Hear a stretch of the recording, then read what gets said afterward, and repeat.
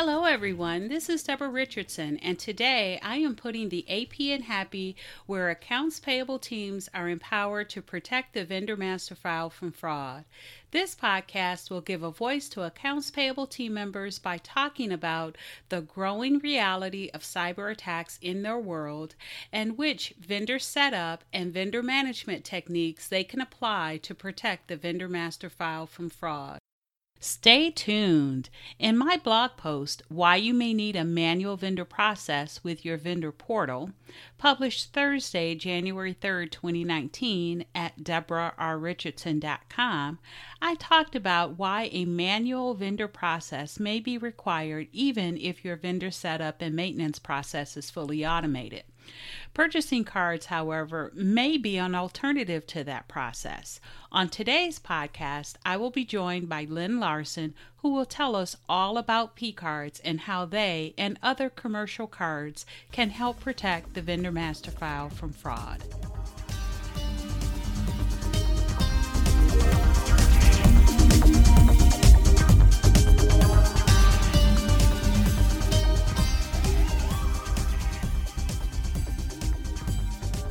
Welcome to episode 12. What role can P-cards play to avoid fraud in your vendor master file? And today I am here with Lynn Larson, who has more than 15 years of purchasing card experience. A certified purchasing card professional since 2007, her previous job roles include education manager for the NAPCP, a professional association for the commercial card and payments industry, and P-card program manager for the Federal Reserve Bank of Minneapolis. In January 2014, she founded Recharged Education LLC, which focuses on commercial card training, consulting, and educational resources. Lynn is here today to talk about how a P-card can decrease fraud in the vendor master file. Welcome, Lynn. Welcome, Deborah. Thank you for having me today. Oh, no problem, and thank you for being here. So let's go ahead and get started with the first question, because I'm very interested in talking with someone that has a lot of knowledge in this field. So how did you get into the purchasing card field? Well, I was already in the procurement field when I interviewed and was hired for a role at the Federal Reserve Bank. It was within their purchasing department, and it included P-card program management. At the time, my knowledge of purchasing cards, or P-cards as they're known, was quite limited, but I quickly got passionate about it, grew excited about this payment method, and was eager to improve and expand on the program. Can you explain to us what is a P-card? Well, we'll see if I can keep this short. So a P-card or a purchasing card, they might also be known as procurement cards or pro cards. They're a type of commercial card. And to back up a little bit, commercial card would be the umbrella term for various types of card solutions used for business to business or B2B purchases. The most well-known type, I would say, is corporate travel cards that employees use for their business travel expenses. And given the success of those solutions, P-cards were introduced, and this is decades ago now, to help end-user organizations, which could be companies of all sizes, government agencies, higher education institutions, nonprofits. These are end-user organizations. They were introduced to help streamline the purchase-to-pay, or P2P process for goods and services, especially low-value purchases, but P-cards can truly be used for any dollar amount of a purchase. Every organization just has to determine its strategy. So let's switch to my favorite topic, cybersecurity and protecting the vendor master file from fraud. So one way to ensure you are not putting fraudulent vendors in the vendor master file is to avoid adding them all together. In most cases, such as with a PO vendor, they do need to be in the master file, but are P-cards a legitimate alternative to setting up vendors in the vendor master file? Well, in a nutshell, absolutely. But let me go back and just elaborate a little bit more on how P-cards work, and then we'll circle back to your question also related to purchase orders. So when you think about a P-card, you're issuing those to employees. so they can buy what they need directly from vendors. That eliminates the need to push everything through the procurement department for a purchase order, or PO as they're known. However, in some cases, an organization might still issue a PO to a vendor and then pay with a P card or even some other type of commercial card. So whether the organization thinks it needs to set that vendor up in its master vendor file might be a philosophical question for that organization to explore. But when payment occurs on a card, theoretically, they shouldn't have to set up that vendor. And again, I think what's interesting is sometimes people will say, well, is this a P card vendor or a PO vendor? But truly, a PO is a set of terms and conditions surrounding a purchase. A P card is a payment method. So it's a little bit odd to compare PO vendors and P card vendors when you're kind of talking about two different things. So that's why I was mentioning you could still have a PO to a vendor, terms and conditions, and then end up paying with the card. It sounds like it's at the discretion of the company to determine what their process will be and if P cards can be used for certain thresholds of goods and services that are being purchased. Correct. I mean, and this is what makes it kind of challenging when we talk about commercial cards of any sort, including P cards. It's just the fact that every organization is so different with its strategy, what they allow and don't allow, their procedures, their processes. But certainly to zero in on your favorite topic, I mean, I think organizations should really take another look at all the different benefits of P cards, and that will help them decide what's right for them. But the whole benefit of avoiding crowding or overcrowding of the master vendor file is certainly one benefit. So I love the potential benefit of not having to set that vendor up in the vendor master file by paying that vendor with a P card. With the payment by P card, is the card issuer now responsible for distributing 1099s and filing with the IRS? Okay, so this is where things are often sort of misconstrued a bit. So let me explain that. There is 1099 reporting relief for domestic payments, and we're speaking at a federal level. So I can't address all the different state requirements and laws or whatever surrounding 1099 reporting, but at a federal level, that is correct that you do get relief when you use a commercial card. So that is definitely a benefit. Where you had just mentioned that the card issuer, I think you said, does the reporting. That's where people get confused. It's actually the merchant acquirers or processors. It's really what I would say would be the suppliers or the vendors, banks, if you will, related to card acceptance, that end up doing 1099 reporting, not the card issuer of the end user organization. So hopefully that makes sense. It does. So it sounds like there may be relief at the federal level, such as with the IRS. However, we need to do some additional research to see what requirements are for state reporting when the payment method is P card. Correct. I have to say too that I'm not a tax expert. I don't work for the IRS, so I would encourage every organization to work with the appropriate parties on their side to ensure they understand the different rules and regulations on 1099 reporting. I can simply speak at a high level to say that absolutely commercial card solutions, including P cards, are a way to reduce that federal 1099 reporting burden, but do go and turn to the appropriate experts to get the details on that. And that's great advice. Each organization should look at their payment methods and determine what their reporting liabilities are. And speaking of different payment methods and commercial cards, are there any other commercial cards that can be used as an alternative to setting up a vendor in the vendor master file? Oh, sure. So if you think about a card, let's even take a fleet card. Fleet cards, sometimes they're known as vehicle cards, are special commercial cards that are used for the payment of fuel and maintenance for company-owned vehicles. So if, say, a driver for an organization goes and fills up that vehicle using a fleet card, you wouldn't turn around and set that service station or gas station up in the master vendor file because the expense was taken care of on the spot. It was paid via a card. And then I think, you want to bring virtual cards into the picture. So besides the traditional commercial card types, a lot of people think of those as the plastic cards. You've got the other side of the picture, things like virtual cards, which are very popular. And the thing with virtual cards is they support a traditional invoice-based process that's usually going through AP.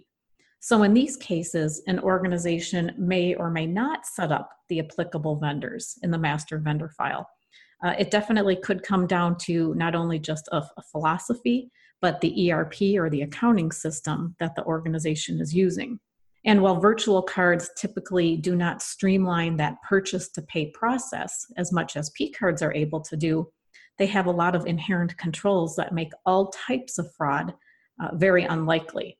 So for example, when you think about just card fraud that you hear about that may happen to us even as consumers, virtual cards really protect an organization because the payment is only going to the vendor that the organization did business with, the vendor whom sent an invoice that the organization took through its traditional or usual invoice approval process, and then that virtual card is enabled for the vendor to make the payment on that card. So we have vendors that potentially don't have to be set up in the vendor master file, which means they are not going to be submitting an invoice. What type of controls or oversight should there be over this P-card activity or these P-card payments to vendors? Are there reports that should be reviewed monthly, such as vendor spend or P-card activity? Well, I think it's a best practice to do that, to be honest. So I'll even go back to my own experience.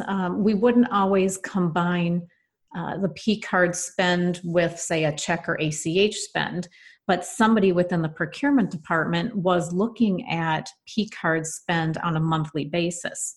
And so we were able to see the top vendors with whom we were using our purchasing cards, our P-cards. We could sort it by dollar amount. We could sort it by number of transactions. And so not only did that let us know, where our money was going and, with whom, it also highlighted when there was a drastic change. So for example, if you had a contract set up with a supplier and that contract said, yes, we're going to pay you with the P card, and then let's just say there's a change in personnel, whether it be on the vendor side or even on the organization side. Let's say suddenly that vendor starts sending an invoice that ends up going through a check-based process within the organization.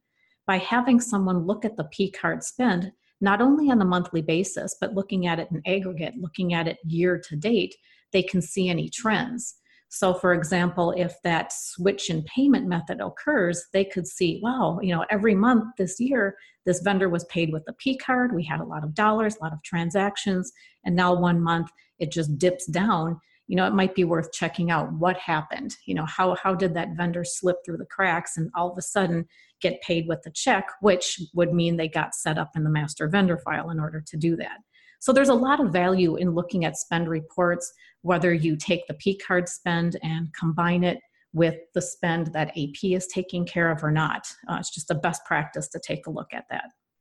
Okay. So it sounds like there's some internal controls that can be implemented within an organization to control or at least have oversight over the usage of P-cards. Well, sure. And even in the example that I mentioned, where a supplier or a vendor, suddenly got changed from a P card to, say, a check, there should be controls within AP. So before they set up a vendor in the master vendor file, they are verifying whether or not that vendor should be paid through a card. And so that's just something organizations need to work out. Obviously, if they have technology or a robust ERP system to help keep track, if you will, of how a vendor should be paid, that takes the guesswork out, or it takes some of the human element out. But certainly before AP sets up a new vendor, they should go through a process on seeing if there was any type of payment preference established from the beginning. So, Lynn, how does an employee know when a P card can be used versus a traditional process that goes through AP? Well, a lot of it comes down to training. I mean, certainly every organization should have robust P card policies and procedures, documented, accessible to employees. Those employees who are card holders, P card holders, should be trained prior to getting a card to begin with, or after they apply. They should go through training that centers on when to use a P card, when to not. The P card policies and procedures should talk about what's allowed, should talk about what's prohibited. In many cases, organizations have approved vendors or approved or preferred vendors that they want their employees to use. That can all be part of P card policies and procedures and the training that those folks go through. Now, when it comes to how do they decide, they should be very well versed just based on the training. But then again, if something slips through the cracks, if a department makes a purchase with a vendor and gets an invoice from that vendor and tries to send it to AP to be paid, and AP looks at it and says, well, that should have been a P card vendor. This is where there needs to be controls over on the AP side of the world. So AP could push that invoice back to the department to have them put it on a P card. So I always think of it, as procurement or the purchasing department. They're kind of like the initiators in all this. If their role indeed is to go through vendor selection, vendor contracts, competitive bidding and so forth, they might be the ones that establish a payment method up front. But when I think about AP, I look at them as the gatekeeper, because you could have all the wonderful all the wonderful contracts in the world that state P card is the payment method, but unless employees are trained accordingly and unless AP is willing to support that, and again, taking advantage of technology whenever possible, functionality within an ERP system, for example, things will slip through the cracks. And so it has to kind of come full circle. You have to train the people that are using the cards so they know, what's what, when to use the card. You need some training elements even within the procurement and AP arenas so they know what their respective roles are related to the whole process and the payment strategy. And then finally, I also recommend that every organization has some type of payment policy. Now, it doesn't have to be a standalone policy, but something within their organization policies that direct employees, at least at a high level. So, for example, maybe there is a purchasing policy out there and the payment portion is part of that. It might just be a simple statement of, our preferred payment method is a purchasing card, and if a vendor will not take a purchasing card, do X. Maybe that means the procurement department is reaching out to a particular vendor to inquire about card acceptance.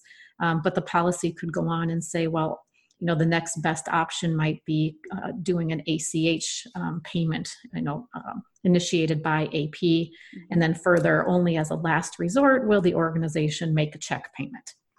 And so it's a very long answer to your question, but you really have to look at how people are trained and the level of detail within policies and procedures. So, Lynn, what type of reconciliation is required with P card activity? Well, a big part of it, there's two parts to it really. First, card holders are typically responsible for reviewing the transactions that have posted to their card. And much like we do as consumers, where we're able to go online to our bank's website, cardholders would do the same thing. There'd be some sort of technology that they'd be using, whether it be the card issuer's technology, or sometimes they're even using the organization's ERP system, which has been uploaded with the transaction information. So cardholders should be going out to the designated location, reviewing their transactions. And a big part of that too, cardholders are the first line of defense against external fraud. So they need to look things over to make sure that all the posted transactions are indeed things that they have initiated, and the dollar amount is what they expected, and so forth, and to ensure that the goods and services were received. So they are reconciling in that manner. They may also be applying budget codes or accounting codes to those transactions that ultimately get uploaded into the designated financial component or module for the organization. And one thing to streamline that process would be if an organization were to apply default accounting codes by cardholder. So that maybe cardholders aren't having to enter a bunch of codes for every transaction every time. They might have some defaults and only have to do some data entry if a transaction needs different codes than what those defaults are.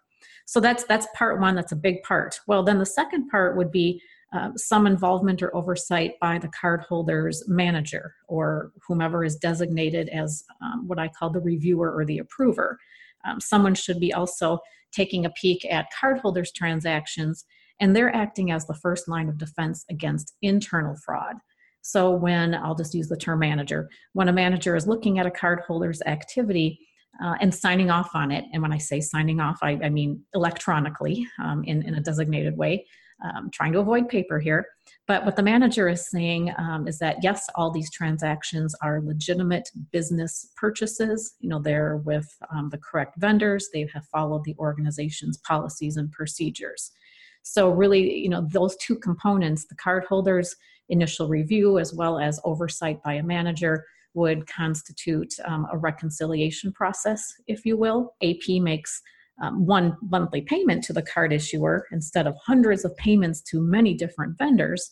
That when they make that payment, the organization is legally obligated, or contractually obligated, I should say, to pay their card issuer in full every month. And so, the best practice, or really the only way to go, is to pay that bill on time, whatever the contract says. An organization should not sit there and wait for all their cardholders to do their reconciliation process before they, AP, turn around and pay the card issuer.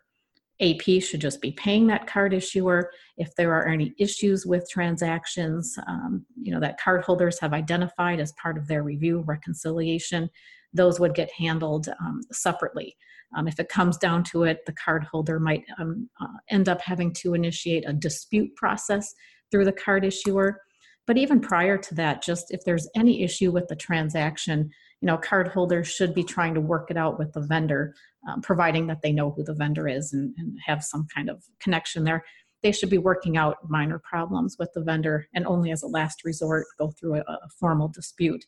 But all that reconciliation, with the P card is really happening at the department level, and AP should just be focused on verifying the accuracy of that big central bill from the card issuer, just comparing, say a report total or a transaction total from one source to the bill as a second source.